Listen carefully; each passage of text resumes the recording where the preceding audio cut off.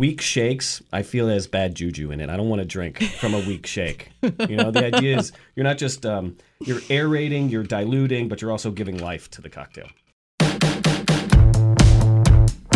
Good afternoon, and thank you for listening to Camille's Demi Hour on 89.5 Nantucket's NPR station. This is a 30-minute show dedicated to sharing an inside perspective of the Epicurean world here on Nantucket Island. You will hear from those voices who've helped create and represent this fascinating place. And lastly, we hope to educate on wine, healthy cooking, and the agricultural and sustainable community here on island. Welcome, everyone. This is Camille Broderick with Camille's Demi Hour on Nantucket's NPR station 89.5. And in the studio today, I have John McCarthy, the famous mixologist. He's not just a bartender. He's also a consultant and a writer. And yes, our local bartender over at Oranmore. Welcome, John.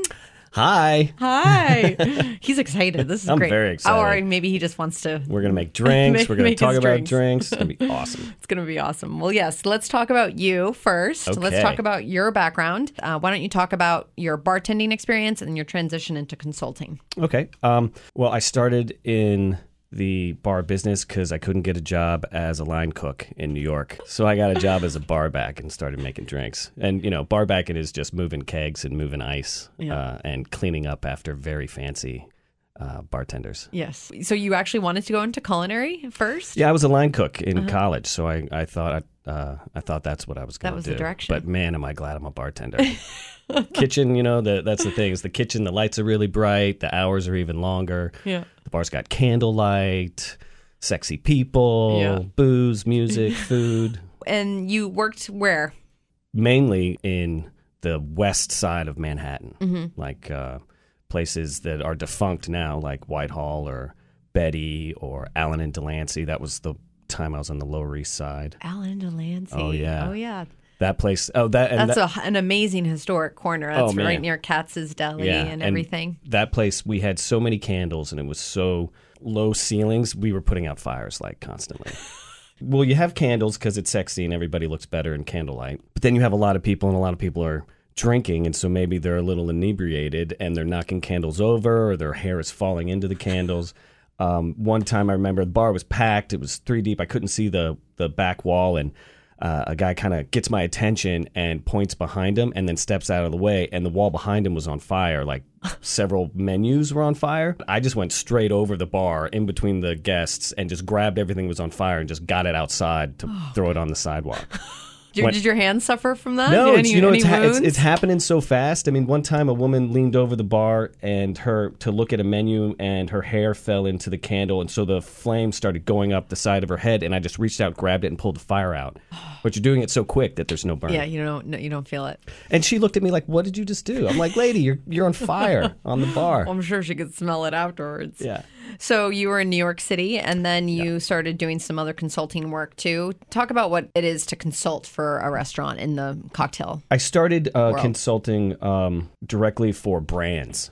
So basically you get asked to do recipe development. So I'm working at a bar, I'm running their cocktail program, being the bar manager, and then a brand will come up and ask, will you make us 3 X drinks for the springtime for our launch of this thing? Mm-hmm. And from there, you just kind of build up and start meeting people. And so then you're creating cocktails and recipe development for several brands or the PR companies for those brands. And then from there, other people just ask you, well, will you come just make a list for my bar and restaurant? And sometimes you're working at the bar doing it, and sometimes you just make them a list. And so you also write. You work with your wife. I do. Who's on island too, and she's a writer. And you have a weekly article with Food and Wine magazine, and you also have video tutorials on Savor.com, which is, I think, one of the best culinary food magazines out there. It is the best. So it's great. So how did that happen? Well, my wife is brilliant. Her name's Carrie Jones, and it was her idea. So she was writing for Food and Wine and pitched them this idea of a weekly cocktail column. It's called Liquor Cabinet Roulette. It's online every week. And the idea is, that bottle that friend of your friend that left at your house and you don't know what to do with it? Yes. We give you 3 drinks. So you don't have to have like... Do people write in and say what it is, or you pick a random bottle that you we know pick. that... or people will send us stuff that are new or, Right. but things like Campari or Saint Germain or just sweet vermouth, and we'll give you easy, intermediate, and advanced. And the thing for me is you just have to have base spirits, tequila, whiskey, rum, no other modifiers. You don't have to be a bartender with a full bar. Right. It's just what you can get at the grocery store. I mean, down to the fact that you can get Angostura bitters at the grocery store. So that's the only bitters we'll use. We've been doing it every week for like 3 years. Congratulations. It's really fun. Yeah. It's really fun. And then the tutorials look great. The tutorials are fun. That is person that Carrie used to work with is over there, and he asked us to come in and do these. So what brought you to the island? You really were a city boy, and now you're here and working. How did that transition happen? Well, first, my joke is that I definitely drank the cranberry juice. Oh, yeah. I had to say that. That's Cape Cod. Yeah. Well, I mean, to me, this is still, I'm from the South. I'm from Atlanta. So for a little Yankee island, this place is pretty cool. Right. But I came here because of my wife. She grew up summering here, and we got married here last September. Congratulations. Thank you. Okay, so why don't we talk about cocktail making? This is the first time we're having a mixologist in the studio. So I have some mixology bartending experience, so I think we should talk about some basics so we make sure that everyone knows how to make a really good cocktail at the end of the show. Okay. So why don't we talk about freshness and ingredients, because right now a lot of people are making homemade syrups and having real fresh citrus juices. I mentioned that it's sort of following the farm to table trends. Yes. So that's happening and reflecting in the cocktail world. So talk about freshness in your bar and the prep that goes into it. We juice fresh every day. Your lemons and your limes are going to last like 3 to 4 days. Watermelon and cucumber you want to use it that day. The next day, the vibrancy is gone. When you're using like herbs, it's all about just making sure that everything is bright green, nothing is wilted. And it looks so beautiful in the bar when you see your mise en place. Yeah. Color and fun trinkets. Yeah, little bowls full of little things. So those bowls, and what else? What are your other tools that you need to have? You need fresh ingredients. Fresh ingredients, and then you need not only good tools, but they need to be clean. Be shocked that sometimes I'll come behind bartenders and their stuff isn't clean. Oh, no. Like your citrus peeler isn't clean, and then you peel some and then put it on somebody's drink. It's like, dude, that thing is gross. Would you clean it, please? Oh, no. So pet peeves. Okay, we want stories and pet peeves. Yeah, clean your tools. Clean your tools. Clean your tools. And your rags. And keep your bar clean. What about cocktail napkins? A clean bar is a happy bar. A clean bar is a happy bar. And what about cocktail napkins? I see that trend fading out. People not giving you a cocktail napkin. Tell me what your philosophy is on cocktail napkins. I believe cocktail napkins are important. I think that they go through a lot of trees, I guess, but they serve a really great purpose. Yes, economically, maybe. Yes, they do. You know what you can't do with a coaster? Wrap up your gum. Yes. Or blow your nose. Or wipe your hands dry when you squeeze your own lemon or lime, or wrap around your glass for condensation. And I like to replace napkins so that your drink always has a fresh, clean napkin, so you feel comfortable and safe while you enjoy your cocktail. I love it. You're my bartender. Okay, and then let's talk about ice. Okay.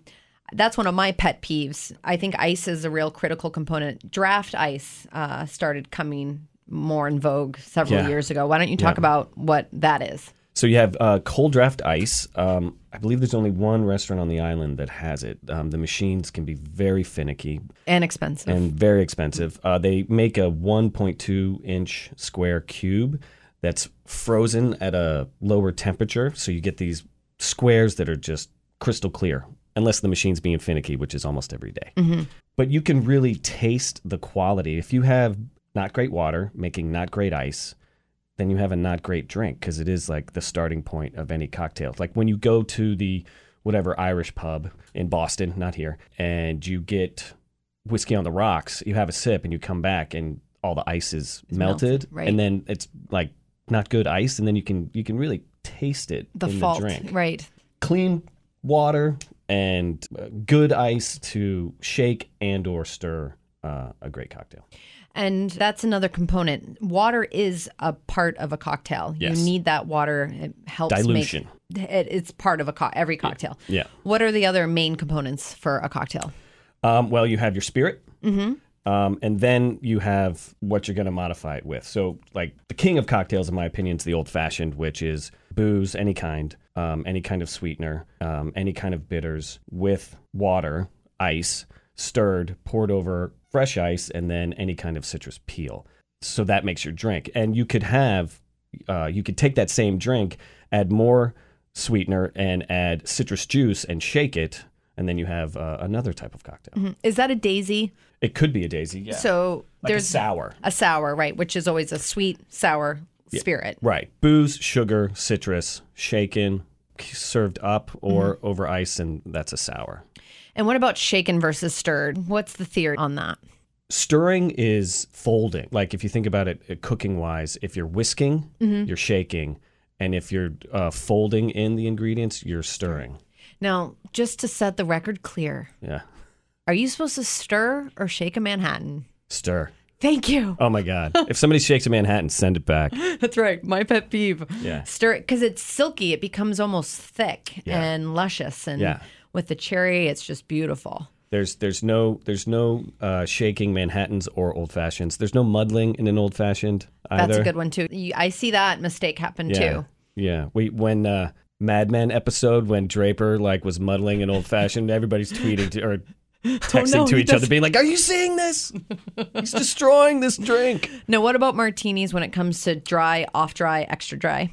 What is your ratio of vermouth for those? Well, a lot of people like cold vodka in a glass and refer to it as a martini. That is correct. Right? And there's nothing wrong. If you want 3 ounces of ice cold vodka in a glass with an olive, I will give it to you. I have no problem with that at all. Technically, that's a vodka up. Right. A martini is gin and dry vermouth. My favorite martini would be gin, dry vermouth, orange bitters, and a lemon peel with all the oils expressed onto the top of the drink. That's a martini, and it's stirred. So it's really cold. So it's really cold. And it's really good. And the thing about martinis, too, is they're not supposed to be a big drink because you want to finish it before it stops being cold. Yes. So when you see those 7-ounce martinis that's just all cold vodka in a glass, it's like, what is that drink? Oh, gosh. If you look at old antique martini glasses, they're tiny. They're tiny. Because the idea is you want to drink it while it's cold. Exactly. That's great. Great tips. Great tips. Okay, so let's get to cocktail making. All right. If you're just joining us, I'm in the studio with John McCarthy, a great mixologist here on Island. He's working over at Oranmore, but he also helped to open the bar at Graydon House.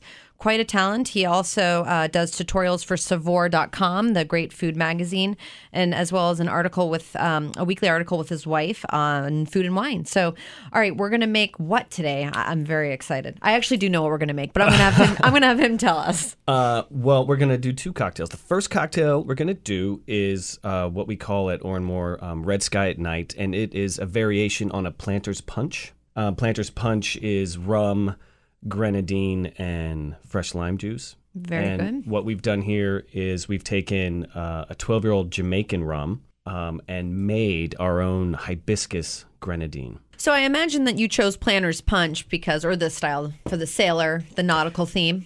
Quite obvious. Yeah, pretty Being obvious Nantucket that and all. I wanted to do something that would be a sailor's drink. A sailor. I thought you said it was a sailor's dream. Yeah. That too. On Nantucket. Yes. And Jamaican rum, this is Appleton, has its own unique flavor. Every island or every area that makes rum has their own uniqueness to it. Mm-hmm. And there's just something about the 12-year Appleton that has the depth and body, just feels like the Caribbean. I helped launch 10 Cane Rum. Oh, that's good. And I learned a lot about rum. That was the one spirit I really got to jump into and study. And we went to Bermuda, and there's a real culture behind rum. And I also realized the aged ones are just... Oh, yeah. They're so delicious. Yeah. And there's a lot of the clear rums are a little harsher, but I mean, when you get into the aged rums, they're beautiful spirits. And with that, the best white rums are usually 4 years old that then get charcoal filtered and have the color stripped away. What brands are those? Brugal is my favorite. It's okay. It's a 4-year that then gets charcoal filtered. So it has all this body that it's a good platform to build drinks on. No offense, but there are some out there that are really popular that are very thin, and you can't really do anything with it but add Coca-Cola. And usually it's molasses, or in this case, is it sugarcane? What's the base for Appleton? Do you know? Appleton is molasses, I believe. Usually, if it's straight cane juice, it's going to be agricole, and it'll list that, and that's like the French style. The French, doing it. It's right. also how you make cassasha, where you just take the sugarcane juice and ferment it straight. Right. All right, so I'm going to make a drink. I have bottle of Appleton in my hand and a 2-ounce jigger. So I'm pouring 2 ounces of 12-year Appleton. I'm pouring it in my cocktail shaker. And then I have fresh lime juice. And I'm going to put in 3/4 of an ounce of fresh lime juice.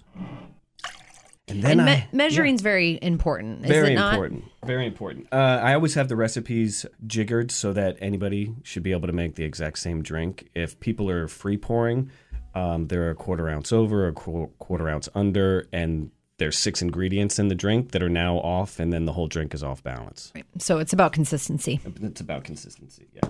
Well, that is a gift too, to be able to make a drink without measuring. Yeah, and there's a whole thing of flare tending. I'm not a flare tender, but there are people who are.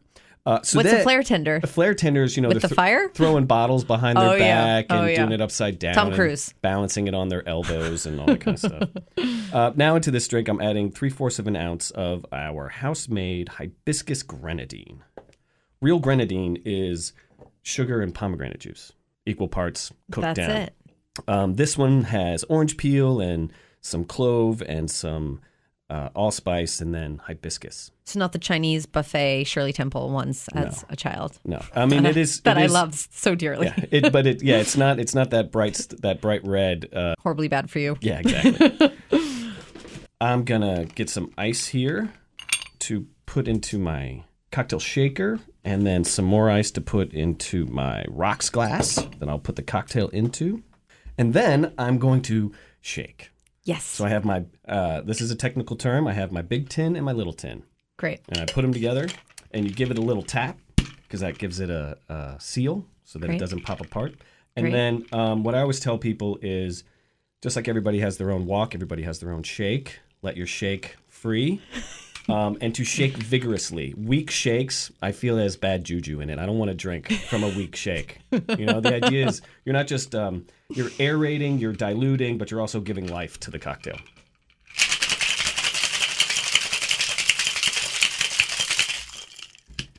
That was well said. Life to the cocktail. Life to the cocktail. And when somebody's like doing a weak shake in one hand and a weak stir in the other hand because they're like, I don't know, being efficient, just do one thing, do it well. And then move to the next drink. Oh, that looks beautiful. Beautiful color. He has this beautifully etched rocks glass. It's really stunning. And these thick cubes that he took out of his own rubber ice trays. Those are just about over 1.5 inches. And the last step for this drink that I just put on there was I grated fresh nutmeg. Again, this is another Sailor Caribbean tiki style of a cocktail. Would you like to taste it? Of course. All right. The color is almost this nice frosty raspberry, and then the shaved nutmeg. It looks like fresh ground pepper or something. It's beautiful. I always smell my cocktails, just like wine. I really do, because it's almost like a meal or sweet meal, but the nutmeg comes out first, and then it's underlined with this sweet berry. You can barely smell the rum. It kind of just circulates the whole aroma of just the stronger sweetness. It's the body that surrounds it. So good. Give me the beach. It's perfect. Not too strong. Beautiful acidity. That's delicious. I like to think that it's balanced. There's 2 ounces of rum in there, so it's a full cocktail. Doesn't feel that strong. Is that because of the intensity of the concentration of the syrup, the grenadine? Or the mixologist perfectly balancing the ingredients to make true talent. Make it happen. You brought life to it. Okay, so you brought a really interesting special gift today. Yes, I wanted you, Camille, to try this drink because I think this is the coolest drink on the island this summer. What we're doing is we're taking a drink called a Collins. John Collins started out as a gin cocktail that was gin, lemon, sugar, and club soda. I think one of the classic drinks. Yeah, it's great. So good. You can drink it all day. Yeah. It's almost like a sparkling lemonade, but with a kick. With a kick. People like their vodka, I've noticed. And a lot of times make a drink with gin, they ask me to make it with vodka. So I thought I'd just kind of skip that step. Mm-hmm. So made a vodka Collins. But for the sweetener, and again, the thing to remember about sweeteners is sugar isn't there to make things sweet. It's a binding agent. It brings the citrus, the alcohol, the other modifiers, and joins them together to make a whole. So for the sweetener for this drink, I've made a cardamom syrup. Taken fresh green cardamom, ground it up, basically make a tea, bring water to a boil, and steep the cardamom. And after about 10 minutes, then I add sugar until it's melted. And then strain it out the next day, and I have cardamom syrup. It's so great having the restaurant and having the kitchen and having all those herbs accessible. Oh, yeah. Makes things so much easier for prepping. And what we've done for this cocktail is I've made the drink, then I've added water, and then we carbonated it. So we got, a CO2, and we make a big batch of carbonated cardamom Collins, and then we bottle it. So we serve it. We have this little 200 milliliter bottle that's capped. It looks like a little cute little mini Coke bottle. With the whole cocktail in it. And we bring it to you at the table with a Collins glass that has... The classic tall, skinny Collins glass, yes. A sprig of rosemary and a lemon wheel. Beautiful. And then the little bottle, and we bring it to you. It's so cute. And then we just pop the bottle. Oh, you can actually... Did you hear that fizz? You could actually hear it. That was great. And then we can just serve it to you.